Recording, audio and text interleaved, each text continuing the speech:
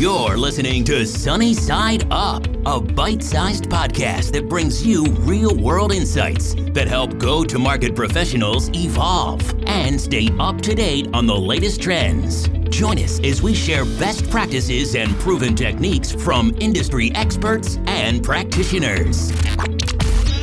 Today's episode is made possible by Demand Matrix. Demand Matrix helps you complete your data stack with technographic, intent, and revenue potential data to help you accelerate revenue.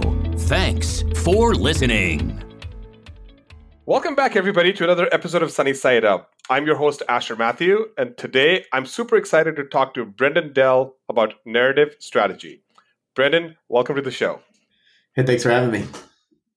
All right, let's dive in. Brendan, tell us a little bit about who you are and how you got to where you are. Who I am. So I run a consultancy called B2H, which stands for Business to Human. We're a marketing consultancy in the B2B space. What we do is create unignorable tech companies.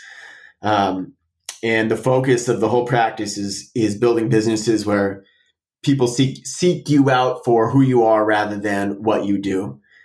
So we're trying to build businesses that aren't commodities, that stand out apart in the market. How far back do you want me to go in terms of how I got here?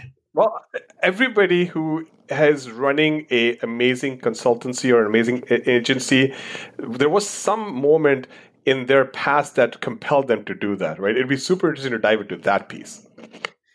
So where this came from originally is I was doing a lot of work in the B2B space, and as competition started to build over the last 10 years, what I started to see, everybody's experiencing is this. A lot of companies started to get pressure in a variety of ways.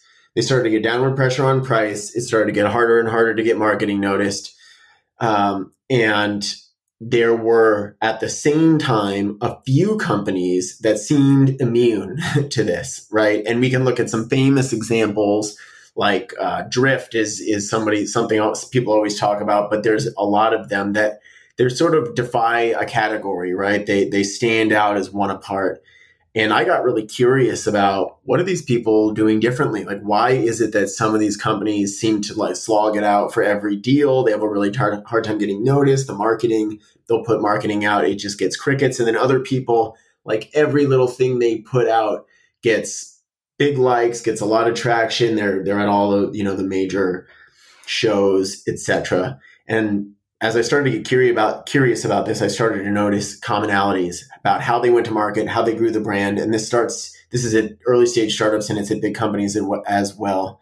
And so we started to notice and put those common practices into place for our clients. And what we started to see was disproportionately large gains in their results. And so that's sort of the background. Superb. So I'm excited to talk to you about the topic today because this is something that's come up a lot in the last few weeks as I've spoken with guests on the show.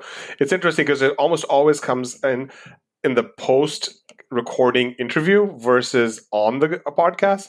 And so let's talk about the importance of narrative strategy or the strategic narrative for a company. So can you help us define what narrative strategy is?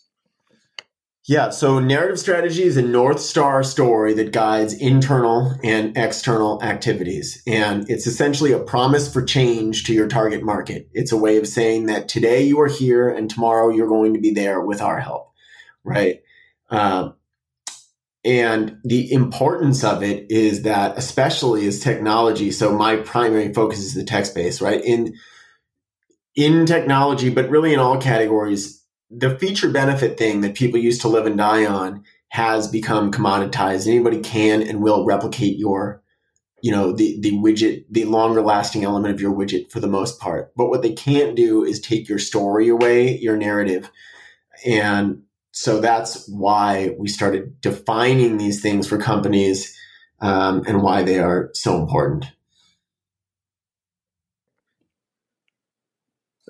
Yeah. It's strange. Jeez. Okay, let's try one more time. Let's re-record. So, Brendan, can you tell us a little bit about narrative strategy and define the concept, please? So narrative strategy is a North Star story that guides internal culture and external marketing. And the purpose of it is to define a story for change. So right now, your market is here with a certain set of problems, and tomorrow you want them to be there in a better world as a result of the work they do with you. And it's something that you own, that differentiates you, and that people understand the promise you make so that you stand out in your market. Terrific. Now, I ask people to define the concept because there's so many different definitions of everything these days, right? But behind the concept, there's always a framework on how do you think about it, right? And so what is your framework for building a narrative strategy or even thinking about a narrative strategy? So the framework that we primarily use has 8 elements to it. And depending on how sort of deep we want to go into things, we can talk about each of them. But I think the most important concept to grasp is that what you need to do with a narrative strategy is help people to cross a chasm, right? That there is a problem, realized or unrealized, that they have right now, and that it's difficult to get to this new, better state that they may or may not realize they need to get to without help. So the 8 elements that we define that we put into these narratives are best customer. That references people who buy the fastest, spend the most, and return the most often. There's a variety of ways you can get to that, right? But at a high level, that's what it is. The demand type. What kind of solution are you selling? Is it new concept, new paradigm, established category? Change in stakes.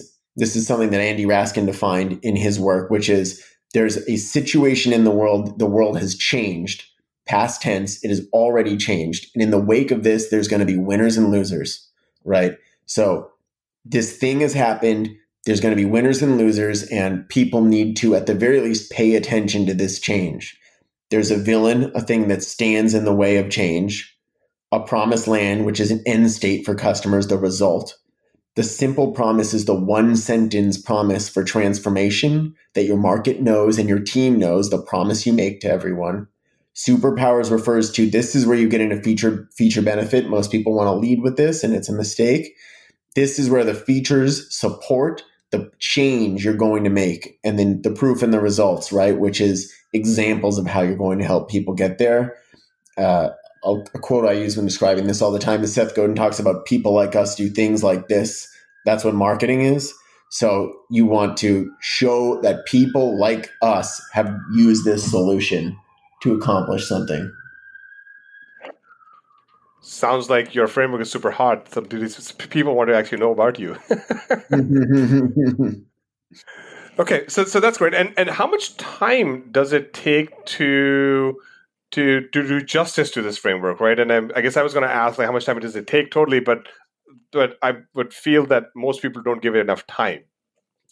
That's so. It doesn't typically take that long to get to a working version of this. We always approach this iteratively. I think one of the biggest mistakes that companies can make, and I see this in early stage companies as well as when product teams at large companies are operating at scale, is they try to make, they do it based on opinion versus market feedback, right? So we try to get to working versions of this within a few weeks, and we bring it to market and we start to see what kind of response we get. And this will often happen by putting it into a teach deck for sales conversations and bringing it to bear there and seeing how people react to the story we're telling. And how do you do this? Because I subscribe to the, hey, if you're going to work on a strategic narrative or a narrative of any sort that points to the North Star, then the best thing to do is to first work on your sales presentation. Because if you can get the front lines to say it, and then you can test it that way, then the iterative process kicks off from there. How do you do it? Yeah, I like using the sales presentation, and I think it's advantageous for a few reasons. One, if you do it in a digital format, say you build a landing page that tells a story and you're trying to get somebody to opt in, you don't get the live feedback, right? So if it's not working, you're not sure why. In a sales presentation, you get live feedback from real people and you'll see their faces, right? Are they leaning in? Are they interested? Do they really believe what you're saying? Do they get confused when you talk about it? When these things are done well, you don't have to explain it. it seems self-evident that this change has already happened and that they better start paying attention. And so when it's done right, you see it on people's faces when you're talking to them. And so I'll give you an example that we face ourselves, right? Like there's 7,000 players in the data space. Again, I'm exaggerating, right? But oftentimes people ask you like, hey, what is the difference between you and the next person, or them and the next person, right? And how should people think about differentiating themselves? Or if you're going through the presentation and somebody asks that question, you've got it wrong anyways. Guide me. Yeah. So you just said it right there, which is you want to change the conversation altogether, right? If you're going head to head saying we're another one of these data providers that can give you X, Y, and Z, right? You are automatically bucketed into the by when and for how much category, right? They're not looking at you as somebody who's going to provide some more sophisticated or better way of reaching this promised land that you've defined that's helping them avoid this inevitable change or this already, this present change that's taken place. They're coming to you looking for a cheaper price.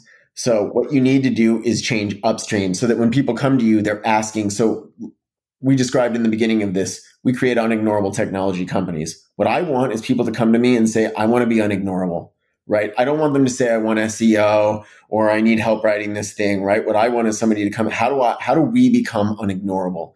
And that's what you want, is some promise for your market where people are going, okay, I want that thing. I want to meet this world. I want to enter this new state that you guys will help me reach. How do we do it? And something that I feel people struggle with is that promise doesn't mean that the product needs to exist today, or does it mean that the product needs to exist today to help fulfill that promise? How do we think about that? Is the question around when to build this in terms of pre-revenue, are you saying? So when I speak with people that are struggling with these things, right? Like they'll say like, oh my goodness, Asher, like the way we're building this, the promise seems like it is like 20 years down the line, but our product doesn't even do any of that today, right? Yeah. And so then like, especially in product heavy companies, people say, well, we have to make sure the product is there, and then we're going to like do this, and then we're going to do this, and these 7 features to help with that, right? To me, it's like, you are saying that you're on this mission. You're trying to get people to buy into the mission, and they will help you and support you get the product there by using it. Or do I have it right again? So I was speaking to Udi Ledergor, the CMO of Gong a few weeks ago, and his quote was, one of the things I love about marketing and startups is you get to paint a picture that you're 3 years further along than you really are. And so I think that is almost the job of marketing. He's like, if you look at how much content we put out at Gong, it seems like we're a team of 30. They're a team of 6 or something like that. And the whole brand is aspirational, right? It's aspirational in capabilities. It's aspirational in terms of transformation. It's aspirational for the salespeople that they serve. So I think you need to be aspirational to be influential. Okay, good. And I feel like people need to hear this more and more and more, because as engineers, as product people, everybody's like, well, the product doesn't do that today. Like, I'm mentally stuck. But my marketing team wants to paint this vision that is like 5 years from now, but I'm mentally stuck because I'm such a binary thinker, right? I feel people need to like pull themselves out of there. And the connective tissue is really the strategy of the narrative, and the execution of that narrative are 2 separate things. But somebody has to cogently tell that story. Well, it's also a North Star for the company, right? To say that we are moving in this direction of trying to create these capabilities, right? And I think when this is done well and it's owned by leadership, the big benefit is that you also can help to prioritize the product features, right, that come in and the requests that you get based on your ability to meet this promised land that you create, and to create this promised land that you've promised people, right? So I think you need to be aspirational in your vision for things. 100%. And I feel like the CEO needs to own this. Or does the CMO own this? Well, I've heard Andy Raskin talk a lot about how he won't work with anyone unless the CEO owns it. I think that in the ideal state, and I've heard this from folks at HubSpot as well, Brian, who I do not know, but Brian Halligan, the guy who created, one of the co-founders over there was talking, is famous for creating that inbound narrative, right? And they're sort of evolving it now. And I've heard from the team there how important it was to them that he owned and believed in that narrative. I'll say from my experience, it is wonderful when you have an executive team that will do this. It has a different impact on the company. But I also think that when marketing leaders can own this and evangelize it and get in sync with the other revenue teams, right? Product teams, with sales teams, that it can be very impactful. And sometimes it drives adoption upstream over time. So in a perfect world, yes, the CEO owns it, but it doesn't always happen that way. Terrific. And so let's move into a little bit of the actioning of this framework, right? Like as we were talking about, you were going to share a couple of tidbits about effective and ineffective ways to post these narratives on your website. So take us through that.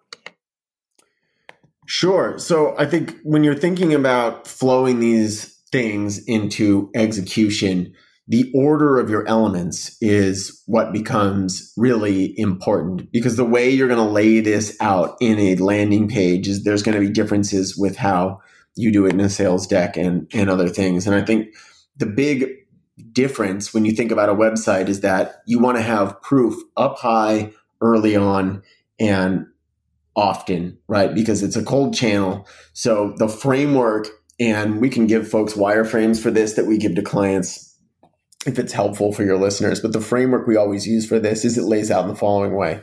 Simple promise, right? Your promise to the market, the thing you want them to remember is the first thing that people see when they get to the page. You're going to have some supporting text, and then you're going to show proof, right? And this is ideally in the form of both results and logos. Then you're going to share the change in stakes, and the story you're telling starts to become obvious, right? You're making a promise for benefit, and then you're starting to show the world has changed, right? And there are winners and losers as a result of this. You're going to share the promised land, right? The result you're going to create. You're going to share the villain, which is the thing standing in the way of progress. You're going to then share, finally here at the bottom, your features as the magic salves for this, right? The superpowers. And then you're going to share proof again to close it up where you're asking for the action. Superb. Are there other tidbits that you would like to share with our listeners? I think if you're going to spend a lot of time on something, there are two places that I would encourage people to overinvest and then underinvest. I would overinvest trying to understand what is the shift in the market, what is the dynamic that has changed, this change in stakes, and how do you fit into that? Because getting that imperative right so that people, especially right now, every single organization is going through their financials and saying, what do I need right now and what can I live without? And every purchase is getting scrutinized that way, right? What is a must-have? What is a nice-to-have? If you can create a compelling change in stakes, you can get people to believe that they need to, whether you or someone else, they need to investigate something to solve for this problem right now, right? So overinvest on getting something that feels real, feels important, and feels like if they don't take action, there's a very real chance of failure in the near future. And then I would say underinvest on the simple promise, which is your promise to the market. And this is where everyone spins. And by underinvest, I mean default to getting your message in front of people and see what sticks. Don't spend weeks arguing with the marketing team over what seems most compelling to leadership, because the reality is they're not the buyer. So get it in front of people and get some feedback. I love you that you said that, because so many times people just get, because everybody's passionate, right? Like everybody wants to be a part of it, and if it's going to work, if it's going to be glorious, like everybody wants to like have some of their flavor on it, right? Yeah. And just that entire process is such a blocker. Because you could literally go to LinkedIn and like pay $500 to just get a few ads going, just to see if people engage with it, right? Yeah. And I would say the faster you can put something out there, the better it is if you're a startup, right? But if you're a large company, like there could be certain issues with your brand that arise from this like rapid experimentation. But that's my view. What would you say about that? So here's what I think. I think that a brand is not made from a single communication, and anything that you share externally should be something that you're proud to put your stamp on. I think even at large brands, there is so much more risk in deliberating over what's the perfect answer versus getting some feedback from people. And you can limit the exposure. You can use tools like user testing to get feedback from your market without launching publicly. There's a lot of ways to get fast feedback today without making some big, risky move on behalf of your brand. I think I can't tell you how many projects I'm involved in right now where they're on the 7th or 10th iteration of a decision that should have been made months ago, and we would know the answer instead of getting just endless rounds of feedback over what people think might work when we could know if it's going to work or not. Well, Brendan, this has been awesome. I've enjoyed it. I've learned a couple of things myself, and thank you for sharing your expert feedback. Hey, thanks for having me. All right, so a couple of things that we would love to do here on the show. We always love for people to recommend other people that they would like to have on the show. So who would be 2 other guests that we should bring on the show? So Crystal McFerrin, who's the CEO at the 20, is our CMO at the 20, is very bright and a great leader. So I would definitely recommend her. Have you had her on? We have not had her on. All right. So she's definitely someone I would recommend. And you're looking for marketing folks, right? Yes. Or anybody in the go-to-market world, like marketing is great, sales great, and customer success great, biz devs great, but they just have to be passionate about what they're doing. Yeah, who you should talk to, if she can do it right now, is Melissa Patterson at Cvent. She's extremely bright as well, and she's got wonderful perspectives on marketing. Perfect. All right. As we conclude the show, we always try to condense the podcast into a hashtag. So, Brendan, what would your hashtag be? Man, I would say differentiate. I think there's too many folks going to market the same way, trying to put out the same kind of content, trying to make the same kind of promises, and then they're confused when the market doesn't lean into it. So, zig when other people zag, go where it's empty, do something different, try things, see what happens. That's awesome. And to that, I would just also add, be true to your core competencies. If you don't have a core competency, don't do it. Yeah, because it's just like differentiating is awesome, but like so many people just don't realize what they have and what they don't have, and then they go market what they don't have. But awesome. I'm totally in line with you. The differentiating is key. All right. What would be the best way for people to get a hold of you? Because I'm pretty positive this podcast is going to get some reviews and some questions, and people will want to talk to you. Sure. People can find me on LinkedIn, Brendan Dell. They can find our company at B2H, the letter B, the number 2H agency.com, or they can email me directly at brendan@brendandell.com. Perfect. Brendan, again, thank you for coming on this show, and thank you for teaching us about narrative strategy. Best of luck in your journey. Hey, thanks for having me. Thanks for joining us on this episode of Sunny Side Up. If you like what you heard, please subscribe, rate, and review us, and share these insights with your peers.